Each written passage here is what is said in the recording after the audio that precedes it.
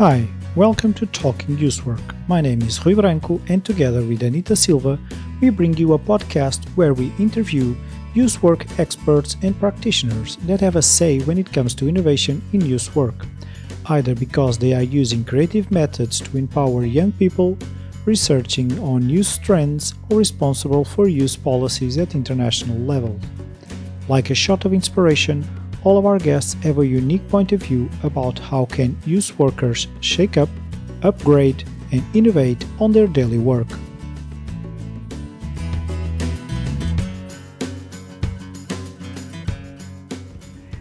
Hi. Today we talked with two wonderful researchers, Maria Carmen Pantea and Dunia Potočnik, who were leading the study commissioned by the Youth at Work partnership about employability in young people. It's called Employability Revisited. You can find it on the internet, and it aimed to map the role of youth work in the field of employability and entrepreneurship with young people. Now, they have such a big body of knowledge about the topic, about how practitioners, youth workers, and policymakers interact and how their actions intersect in this field.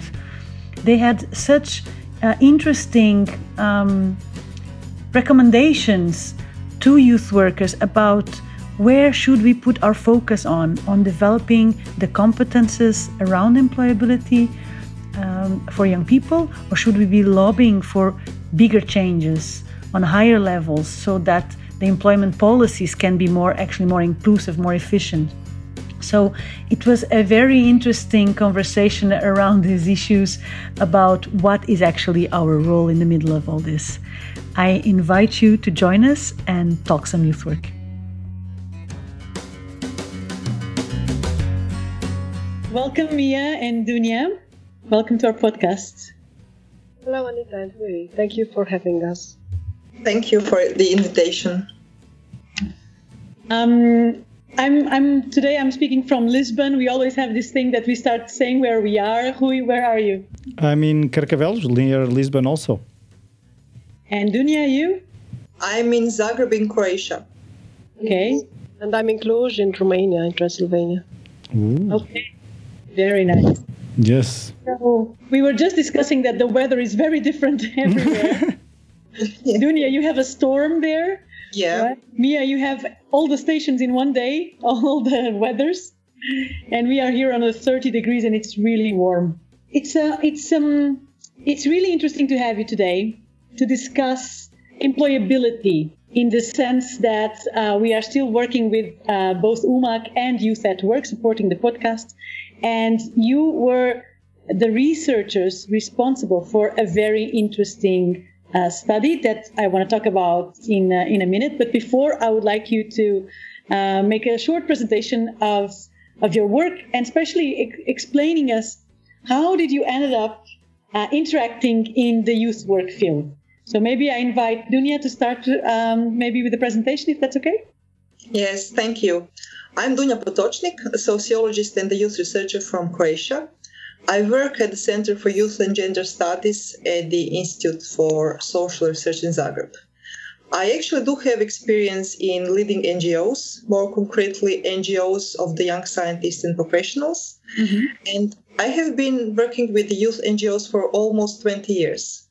I used to work as a high school teacher, and after that I got a job at the Croatian Employment Service as a job counselor, which was a very valuable experience because I got a chance to see how the institutions work from inside, which is something that researchers usually don't have opportunity to experience. My work as a job counselor was followed by employment at the institute, and since then I'm committed to studying youth and working on action-driven service. My fields of expertise include both quantitative and qualitative service in the areas of youth, employment, education, social structure, inequality, mobility, and digitalization. My PhD was on the social structure and intergenerational social mobility, which means to what extent the social position of the child changes in comparison to those of their parents.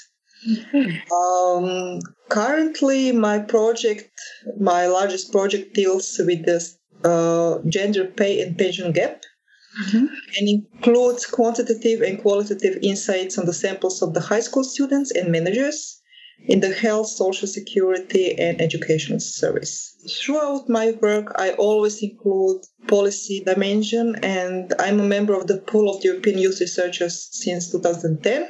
And actually, I work with the Council of Europe and with the European Commission in the field of youth and science policy since 2005. Wow, okay. That's a lot to take in, but interesting, and very interesting that you have both these visions of inside the NGOs and as a researcher looking at this subject in a larger way, let's say. Okay, thank you. Mia, what about you? I'm associate professor in social work at Babeș-Bolyai University in Cluj in Romania. And unlike some of your previous guests, my professional trajectory does not contain any spectacular career reconversions because I've always seen myself in a teaching research position, and the policy role added up gradually in a rather organic way, if I may. I have a rather mixed background in the social field, with a master in gender studies at the CEU and then one in evidence-based social interventions at Oxford.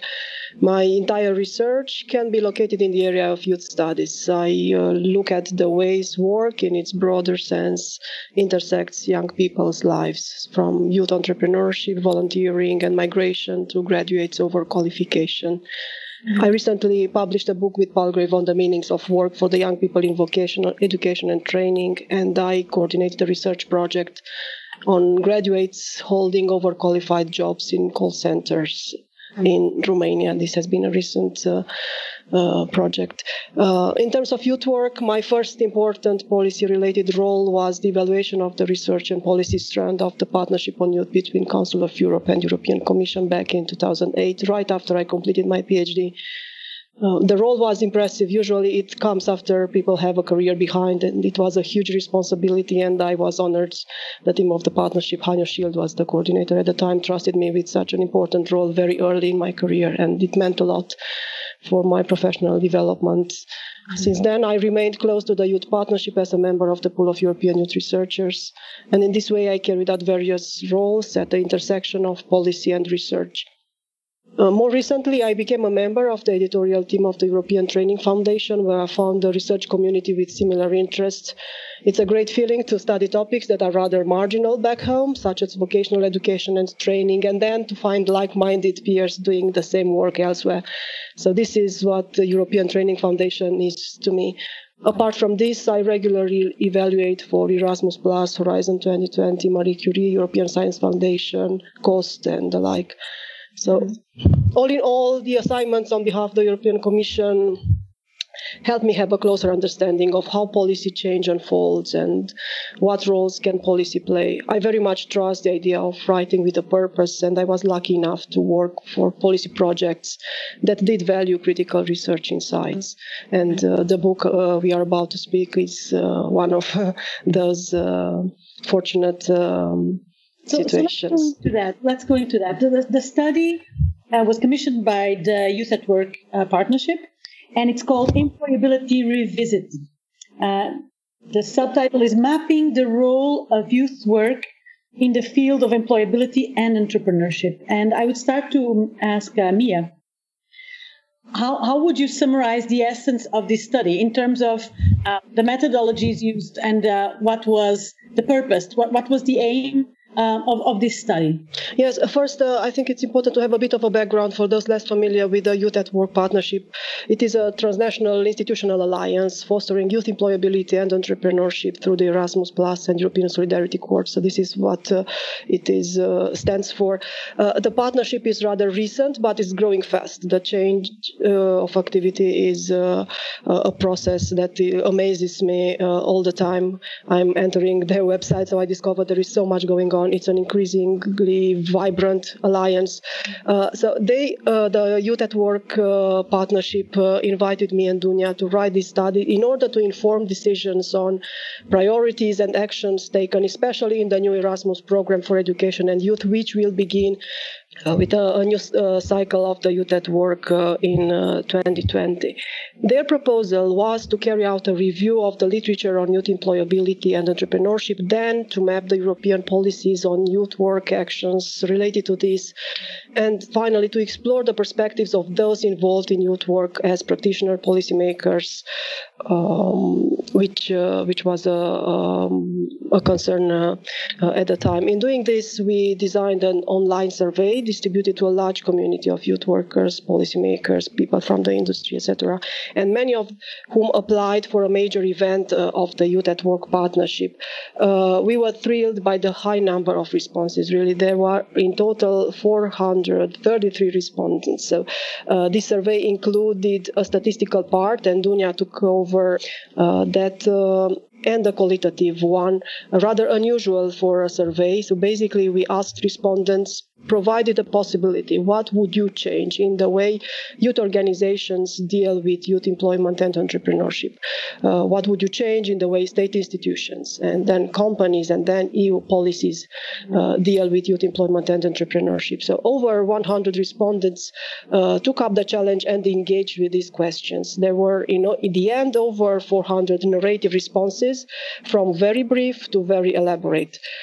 So we really felt there was an immense need among those involved in youth work to express their concerns and expectations. It sounds like a cliche, really, but as we speak about voice and participation all the time, it is a different thing to read over 400 responses to the questions that were felt so meaningful. Mm-hmm. And the book was ready during the summer of 2019 and launched in Istanbul at the Youth at Work Kickoff Conference. And many of those who took part in the research were also present at the conference. And it was extremely engaging to close the circle in a way and to present the findings of what was a collective adventure, I would rather say.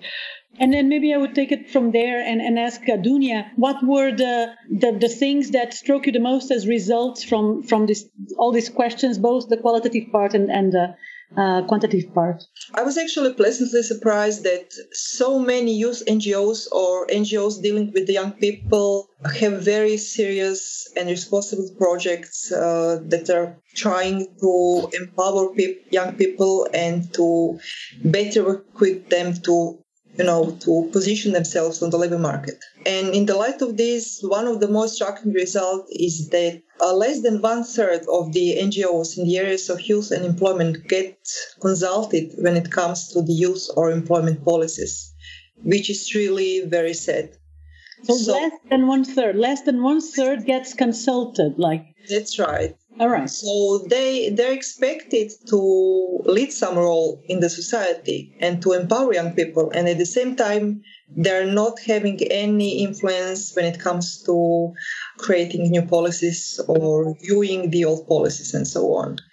So in order to resolve this tension between youth work and demands put before youth work, we have to place greater trust in the capabilities of young people and youth NGOs, and help them to develop new understanding and new types of employment and entrepreneurship that actually can combat current mainstream trends and actually can achieve positive impact for the individuals and society. And this implies that there should be enabling social, infrastructural, and financial assistance, which is very tightly related to another result, which is very shocking, is that the majority of these organizations actually rely on donations, either from national or international sources, and that there is no structural funding. So they're actually caught in this hiatus between expectations and reality. And at the same time, there is increased risk of instrumentalization of the youth work. Very often politicians are very proud of some of the achievements of the youth NGOs. And they actually use these achievements as additional pressure, as a tool for to put additional pressure on the youth NGOs to make some more efforts in the field of youth employment and entrepreneurship, which is not an inherent role of the youth NGOs. And I think you several interesting things. So first of all, the first thing you said that struck me so much, that less than a third of those NGOs that participated in the study, half than a third feel that they are listened to. So the others, although they are experts in working directly with young people, they have a first-hand knowledge of how are young people dealing with the job market, with their lives, with their competences, etc. They are not being listened to when the policies are drafted. And therefore, then when the policies come, many times they are not aligned with the reality of youth work itself. That's what I understood from what you said, right? That's right. And then on top of that, they're not funded. So yeah, it's like a vicious circle. And especially in this time of COVID pandemic, youth NGOs are striving even more to help the young people. And youth work is becoming more and more precarious and difficult. And there should be some new pathways made. Yeah. There's one thing that I read in your study that really... I had to think about it, and maybe it's very obvious. I'm going to read just this little paragraph, and it says, the research data shows that the current generation of young people is more highly educated than any generation before it, yet at the same time, it is at greater risk of becoming impoverished or socially excluded. The precarious situation in the labor market is not just an economic issue. It affects many other areas of young people's lives, including social trust and civic engagement. And this really struck a chord with me because when I work as a trainer of youth workers, I have a strong focus on how we help young people become active and involved citizens. But of course, employability affects their capacity to participate because obviously poverty and social exclusion takes away a lot of opportunities to be civically engaged. So I don't know if one of you has insights on this or wants to share something on this aspect of this generational twin that education is becoming more democratized, but at the same time, then the labor market is not really becoming bigger, let's say, to include us all. Well, I think it's complex, but still it's important to have in mind that youth unemployment has always been there.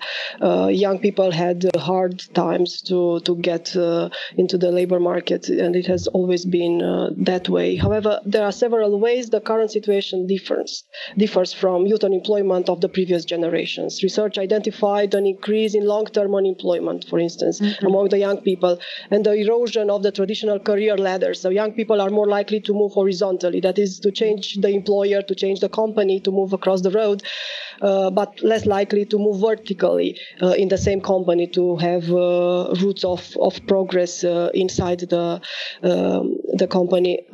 On the other hand, youth employment is perceived as an indicator of a healthy economic climate, but it is not necessarily a way out of poverty. So many young people can hardly make a living, although they are working. So we do have an unsolved tension here. So the political demand for more jobs have to take into account the actual quality of employment, and it's more or less the same with the policy discourse on entrepreneurship. For instance, we need more critical lenses to explore self-employment, which is often used as a proxy for youth entrepreneurship, but it is closer to bogus employment than to entrepreneurship because of being the effect of push factors oriented towards subsistence. So young people, women, minorities may enter entrepreneurship by choice or by need when the labor market is unfriendly.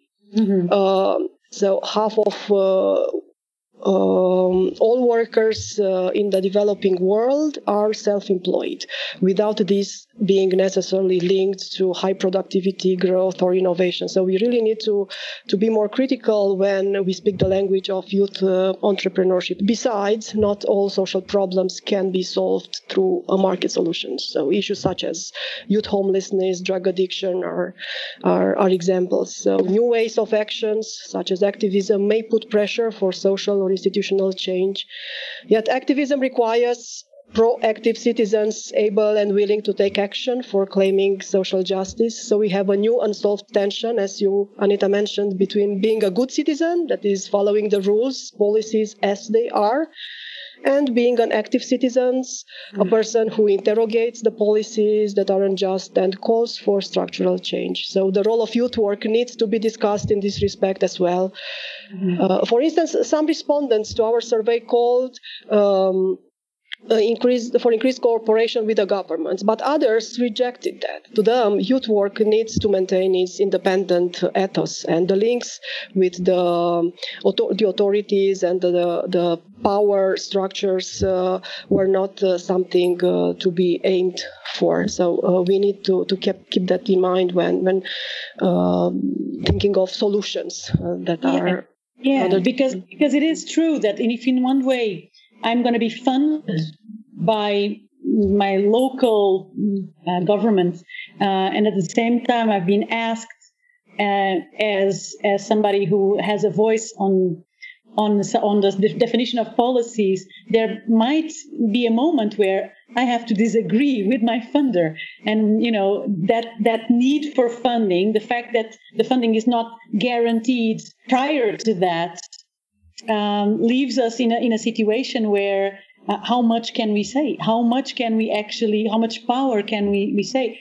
And this really led me to think, when I was reading your study, about my role as a youth worker and as a trainer of youth workers, in the sense that it is sometimes very tempting to keep the status of things as they are and do my job, in brackets, I say this, do my job by delivering, for example, more training for young people. So I deliver more training to develop their competences. I keep this narrative that what's going to solve the problem is them getting more competences, which might not be, because like you say, structural changes are needed. But I keep this narrative, I keep this status quo. And instead of that, maybe I could be giving voice to the young people and actually lobbying for different policies, for a bigger change in terms of the policies and the structures around me. So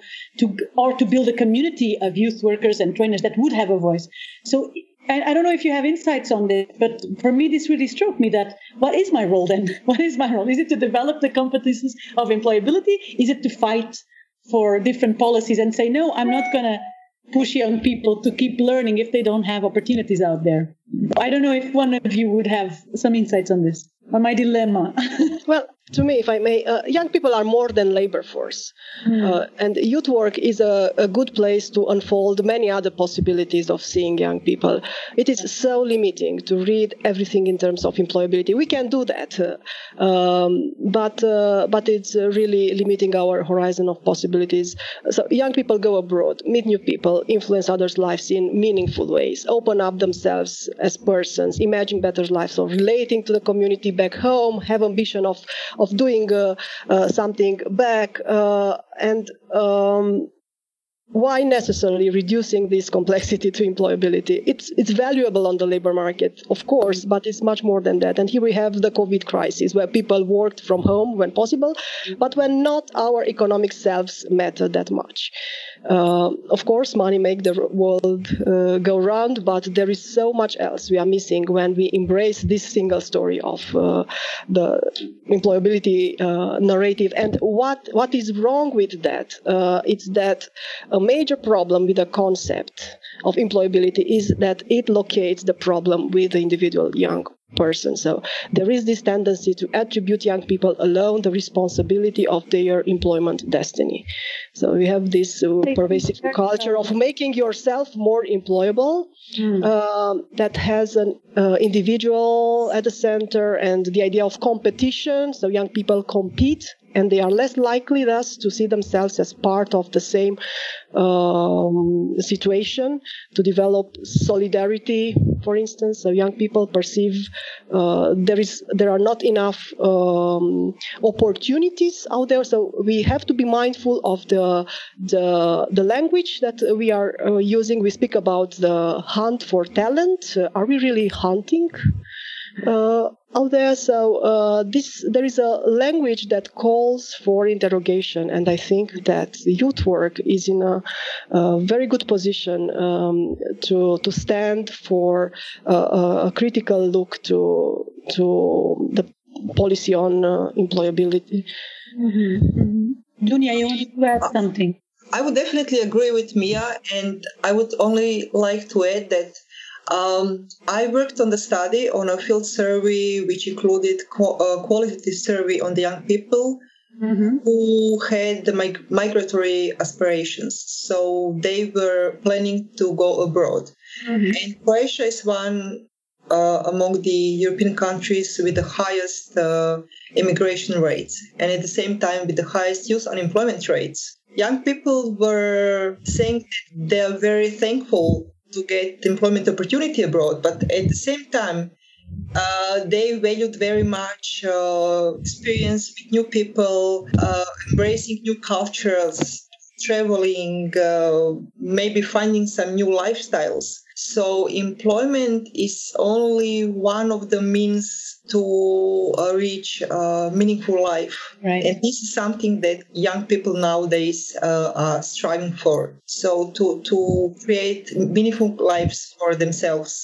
It goes beyond the job. It's really about the purpose and the meaning that they see in and the quality of life that they can have besides the career. Well, if we speak about career, because there is a saying that some people have jobs and those more advantaged have careers. So if you see the meaning of your life as laying beyond work, that also speaks about the precarious work you are doing.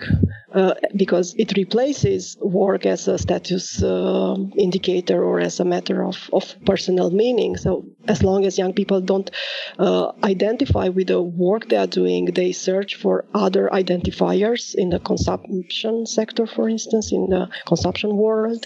And there is a deliberate interest on keeping young people there in buying stuff and being one of its at the core of the consumption society. So we have to be mindful of the meaning, the changing meanings of work, because they reflect the the society and its transformations. You're saying that it has to do with identity, that the work that the young people do and the way they consume relates also to their identity?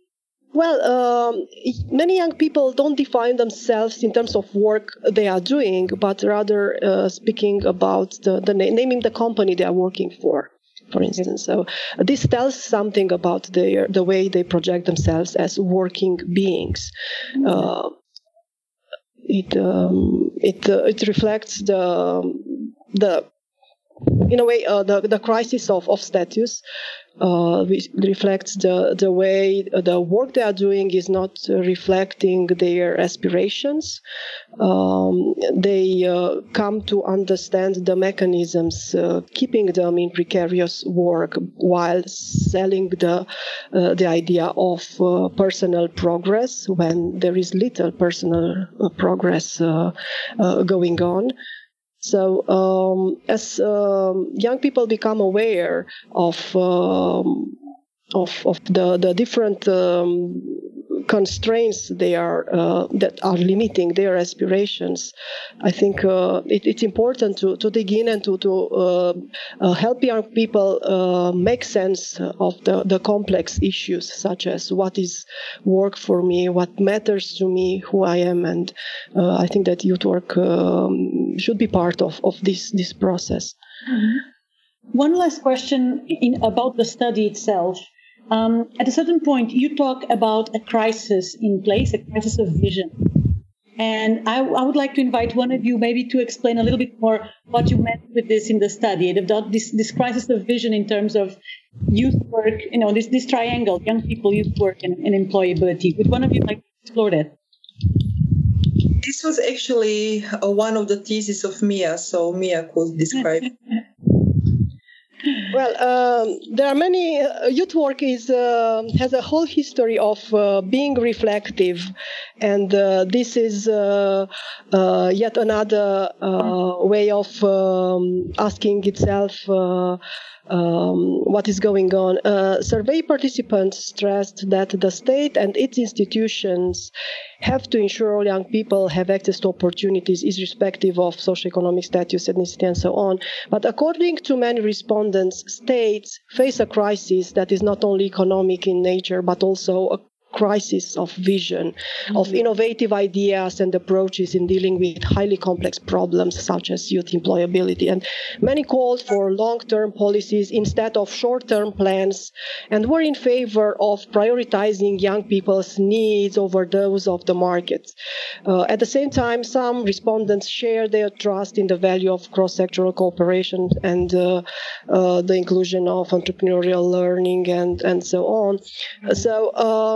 What the crisis of vision stands for, it's a sense of youth work, noticing that the social problems facing young people became so intricate and so hard to deal with that there is a need for a different approach than short-termism that is characterizing the policy-making processes in many ways. So they were in favor of stepping back and asking ourselves as societies, as institutions, what kind of society do we want to live in, and what can be done now and what can be done on the long term in order to reach that. Because speaking only the language of the economic language of employability and entrepreneurship may be part of the solution, but may not be the whole thing. So this is what the crisis of vision came as a concept to reflect that sort of unsolved dilemma. Mm-hmm. And I would link that with Dunia's experience, because Dunia, you were part of NGOs. Yeah. You know how NGOs work and struggle. What would you advise NGOs to do in this landscape? I mean, first, do you see it as reasonable, as expectable, realistic that NGOs can fulfill this role that is being asked from them? And depending, yes or not, doesn't matter. What do you think should be the crucial action from NGOs? What's your personal take on that? On the basic level, to be proactive in influencing policy changes, to fight for their voice to be heard. And another one, which is very important, is to try to be less fragmented. NGO scene is on the national level, on the local, on the international level, it's very fragmented. And very often NGOs fight for the very small financial and infrastructure resources. There's a lot of competition. They could help themselves if they match these resources and try to undertake some joint actions. It would be easier, it could be more efficient, they could learn from each other, because youth NGO scene is so full of experienced, enthusiastic, skillful people. And if they join these skills, experience, and their resources, they could do something more, one step more. I think that's a very, very good advice. Well, before we go, we still have two more questions. One is the questions left by our previous guests. So before we go, two more questions. One of them is our traditional question from a previous guest.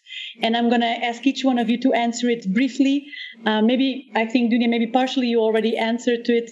How can we close the gap between policy and practice? How can we close the gap between policy and practice? Dunia, do you want to start? For start, we should empower young people to be able to have their voices heard, to understand the democratic processes, to understand politics and policy, and then we should engage them into policy making. Into policy implementation, and which is very important, into monitoring and evaluation of these policies. Right. Because very often, even if young people or youth NGOs are included in policy making, they're not included in monitoring of implementation, or in evaluation of implementation, or in reviewing of these policies.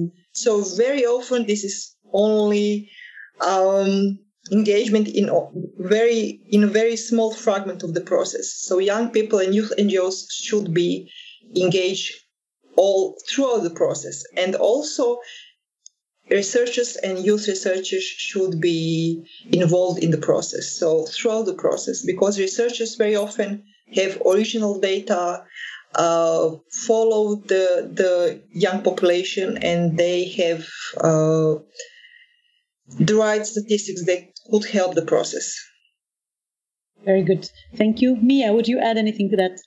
Well, I would, just for the sake of adding to complexity, if I may, I would just bring into the equation the idea that we have an unsolved tension, again, another one, between policy and practice, which is very inherent in the very nature of what policy and what practice stands for. So policy is normative, it's a matter of discourse, whilst practice is experiential, especially youth work. We have these wonderful practitioners who are asked to put into a narrative form, to translate into another paradigm what is emotional, what is about human connection, what is significance of change, meaningfulness, and so on.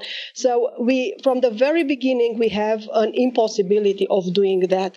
And I would rather start from a new way of looking at what can and what policy can and what policy cannot do, and what practice can and what practice cannot do, and transfer that into a matter of language. So these are two worlds that inherently have a structural position that prevents the perfect overlap. So having that in mind and would bring us to a perspective that is likely to reconcile in a way the two professional communities in some way. Of course, we have people trying to do them both, but I think we need to start not from blaming one another, but from a deeper understanding of what this the nature of those rights is.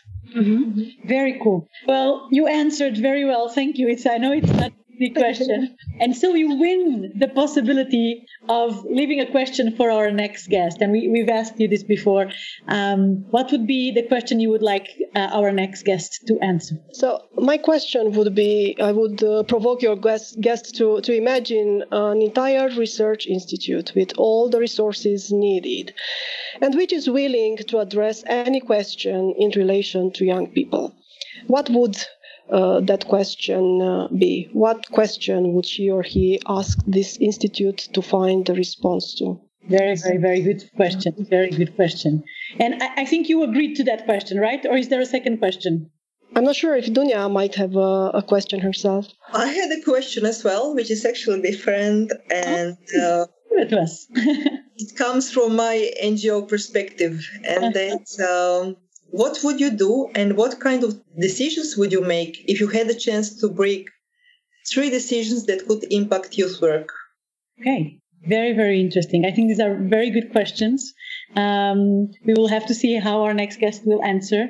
I want to thank you both very, very much for doing this podcast with us, for talking to us and sharing your expertise, your really huge knowledge on this topic, and to make us think, to make us really reflect about our own language and our own practice as youth workers and where our focus should really be. So thank you very much. Bye. Thank you very much, Anita. It has been a pleasure.